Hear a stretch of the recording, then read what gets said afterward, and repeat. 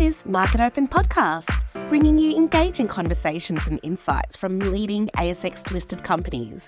We welcome our host, Stuart Walters, for another episode where he'll talk to the individuals behind Australia's top companies of tomorrow. Joining me again today is Roderick McIllree, the chairman of Whitecliff Minerals, ASX code WCN.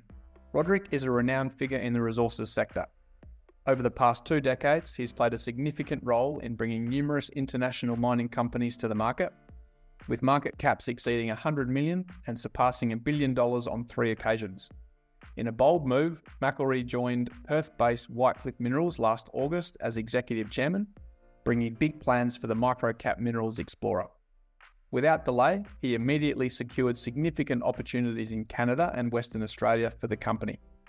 He secured high-grade copper projects in Canada and established the company at Lake Johnston, which also boasts a promising lithium project. Today, Whitecliff announced the acquisition of Radium Point iron oxide, copper, gold, uranium and silver projects, Canada. To tell us more about it, Rod, welcome to MarketOpen podcast. Morning, Stuart. Good to see you again. Firstly, given your experience, you must be happy to have an international project of this scale in Whitecliff's portfolio. Yeah, no, for sure, Stuart. Yeah, look, it's something that actually it's important to understand we've been working on for about 18 months. I guess if you go back through our previous podcast and announcements, we've sort of been telegraphing this move into copper and uranium for quite some time, or preceding the move into Whitecliff even. The strategy to move into uranium and copper was sort of put together 12, 18 months ago, and the surge started around then as well. So what shareholders and what people, interested parties are seeing at the moment is really the conclusion of that strategy, this acquisition, if you like, or the sort of the application of these licenses covering Radium Point and the broader surrounds really is the culmination of that strategy. What is the strategy for adding a large-scale uranium mining province to the company's exploration? Yeah, well, I mean, this is an interesting one. So, I guess one thing that those that know about me will say is true, that, I sort of have quite a good long-term radar. And one of the things that we were looking at several months to sort of 12 to 15 months ago was really the dynamics that were starting to appear around uranium. I worked in the uranium sector for about 10 years, between 2004 and 2014, I think it was. And one of the things I noticed there at the time was the mechanics behind the pricing dynamic for uranium. So you've got 2 parts to a functioning uranium market. One is the long-term offtake, and the other part of it is the sort of the short-term spot price, if you like. Now, the spot price is a mechanism that is used to set the long-term price. And whilst 99% of the volume that you see going through the uranium market goes through the long-term offtake, what happens potentially is the ability to manage the spot price, thereby setting long-term prices, and that has been sort of the mainstay of the uranium utilities, the reactors and the enrichers, etc.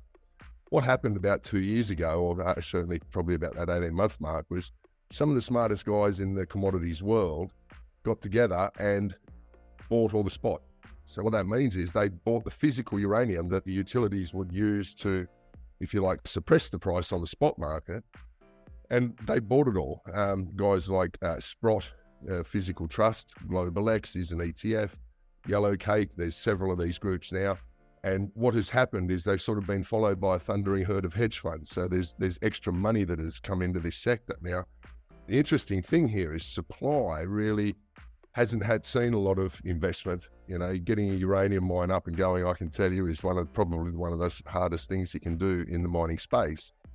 And this is a sector that has seen massive uninvestment, a lot of skills shortages, a lot of lead time to production, etc. And in my mind, when you sort of sit back and you look at all these dynamics, you've got this decarbonisation process as well, which I think people now really are starting to come around to the realisation that, a little gust of wind or a bright sunny day really isn't going to power your economy if you're going to turn off your baseload stuff.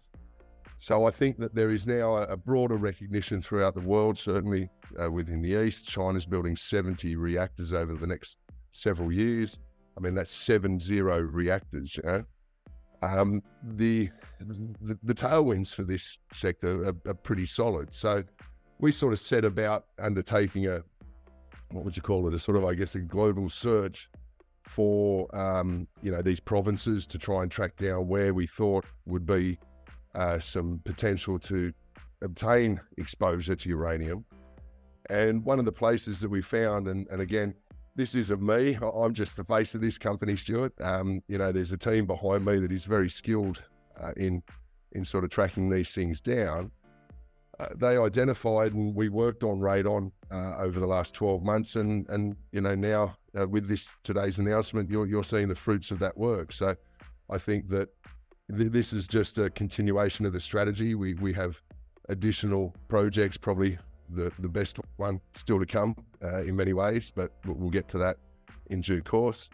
And I just think that this is something that we've been planning for a while. Now we're executing, and shareholders are going to see the benefit of these work programs that are going to sort of reinforce the understanding that these projects really are, top tier stuff. Can you give us a brief overview of the area's history and size, and how this acquisition is valuable for shareholders? Yeah, so I mean, this project, Radium Point, has the unique distinction, I guess, of being the Northwest Territory's first large-scale mine. It's had several phases of production, if you like, over the area. There's been several mining centres, mainly in and around the sort of the El Dorado area. Contact Lake, Echo Lake have seen uranium, and they've all been really price dependent, as most commodity mines are. When the price is doing well, these mines come online. Now you have to understand that these mines sort of were first initially discovered back in, I guess, the very early 1900s. They got serious about it in the sort of the 30s. It really hit its straps from a uranium production perspective in the mid 40s. There was shareholders can look up their history on this. There's a lot of patina on this project, if you like. And then it moved to a silver mine, produced an enormous amount, 35 million ounces of silver. So what this is and what this represents really, and this sort of comes into this concept that it represents one of the best targets that's has been seen by, state Canadian mining department geologists as being one of the best IOCG projects in all of Canada. So yeah, look, I think we're thrilled about this. This uranium story has really only just started, and I think now with this project we have positioned ourselves beautifully to take advantage of that. What is the significance of Radium Point in the context of IOCGU style mineralisation? Yeah, so I mean it's interesting actually. I was sort of thinking about this earlier. The underlying mechanics of metal emplacement, are not too dissimilar in many ways from copper mine, this sort of the red bed scenario. What you have is an enormous amount of fluid that sort of migrates through the system, and it's kind of looking for reactive rocks. The IOCG situation is essentially a volcanic, or a wedge of volcanics, where an enormous amount of fluid over time has come through. Volcanics tend to be very reactive, and it has deposited what appears to have deposited a very large amount of metal that sits at the sort of the lower grade, higher ton spectrum in terms of the IOCG, but expresses itself at surface through what are these sort of crackle veins and these vertical blow-off veins of that pressure and fluid that sort of precipitate the volatiles, if you like, so the silver and the uranium and the radium, etc. So the emplacement, I guess, geological model, whilst different to copper mine, the IOCG and the copper mine projects that we have here are sort of come from the same family of ore emplacement mechanics. So there's a lot of potential here. We've got 3,000 square kilometres of licence area. There's a large set of databases that we're working our way through, as you could appreciate, for something that's sort of been mining for the best part of 60 years and stopped mining 40 years ago. So there's a lot of paper to get through.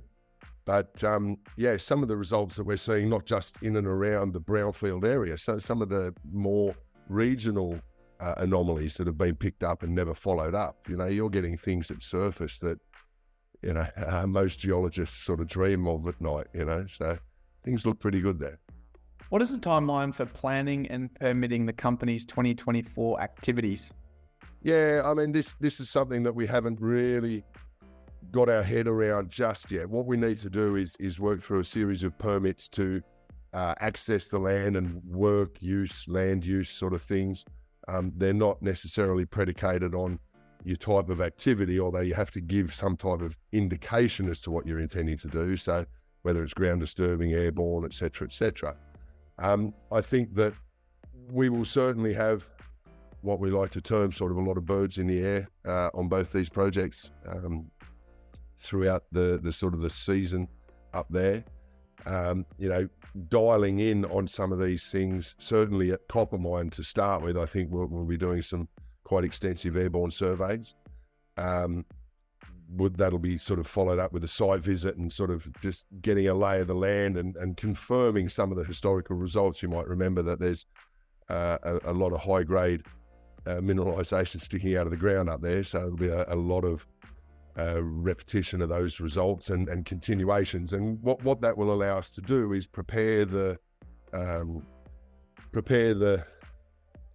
geology for drilling, if you like. Now, we would hope that we're able to pull that off next year. That is quite a remote project, but certainly the IOCG thing is a little bit it's about 300 kilometres south. We would utilise a lot of the same contractors. Start with Coppermine. As we withdraw, we move to Radium Point. I think that what we can promise shareholders between now and the start of those programs is, once we start to digest and verify and validate a lot of this information that we have in all these sort of historical reports and data sets, I mean, some of the results some of the regional results that we hope to be able to put out to market here shortly in terms of outcropping copper and silver, pretty extraordinary. So, I think that there's, between now and the end of the year, is going to be a very busy time. These are two big projects. As I said earlier in the piece, there is one more to come, one more that we've been working on, probably the biggest one, the most exciting one, funnily enough, and therefore probably one of the more complicated from a documentation perspective, but certainly got scale, and we will then set about working on all three of these projects throughout 2024. There's a lot of potential here for discovery, Stuart. This is, one of the better portfolios I've ever had. And lastly, fast forward 12 months, what does a successful year look like for the company? Well, I mean, what we, at the end of the year, if we sort of covered all three projects, we have defined them in a modern day sense. Having the technical part of the industry talking about us, making sure that the chatter in that part of the world is solid, because that's really where your credibility comes from in the first instance. These are projects that have broadly been, for whatever reason, just been pushed to the back of the mines department dungeon in a box, and they were never sort of transferred to digital, and in all those sort of what would you call it, sort of phase transitions, that it got missed out. So these three projects, really the objective is putting them back on the map, and everyone sort of being able to look at these things and realise, wow, you put licenses on all three of these things. So, we're just getting back to basics in terms of geology as well there, Stu, so it's good. Rod, thanks for joining me today on Market Open Podcast. An exciting time for the company, busy 12 months ahead. We look forward to following the story with interest and having you on again soon. Thanks, Stuart. No, it's been a pleasure. That concludes another episode of Market Open Podcast. You can find us on Spotify, iTunes, Apple Podcasts, LinkedIn, Twitter, rss.com and marketopen.com.au. Until next time, happy investing. The content of this podcast is intended to be general in nature and is not personal financial product advice. It does not address the circumstances of any individual or entity. You should not construe any of this information or other part of this material as legal, tax, investment, financial, or other professional advice. MarketOpen and its employees are not financial advisors. You should consider seeking independent, legal, financial, taxation, or other advice to check how any information relates to your unique circumstances.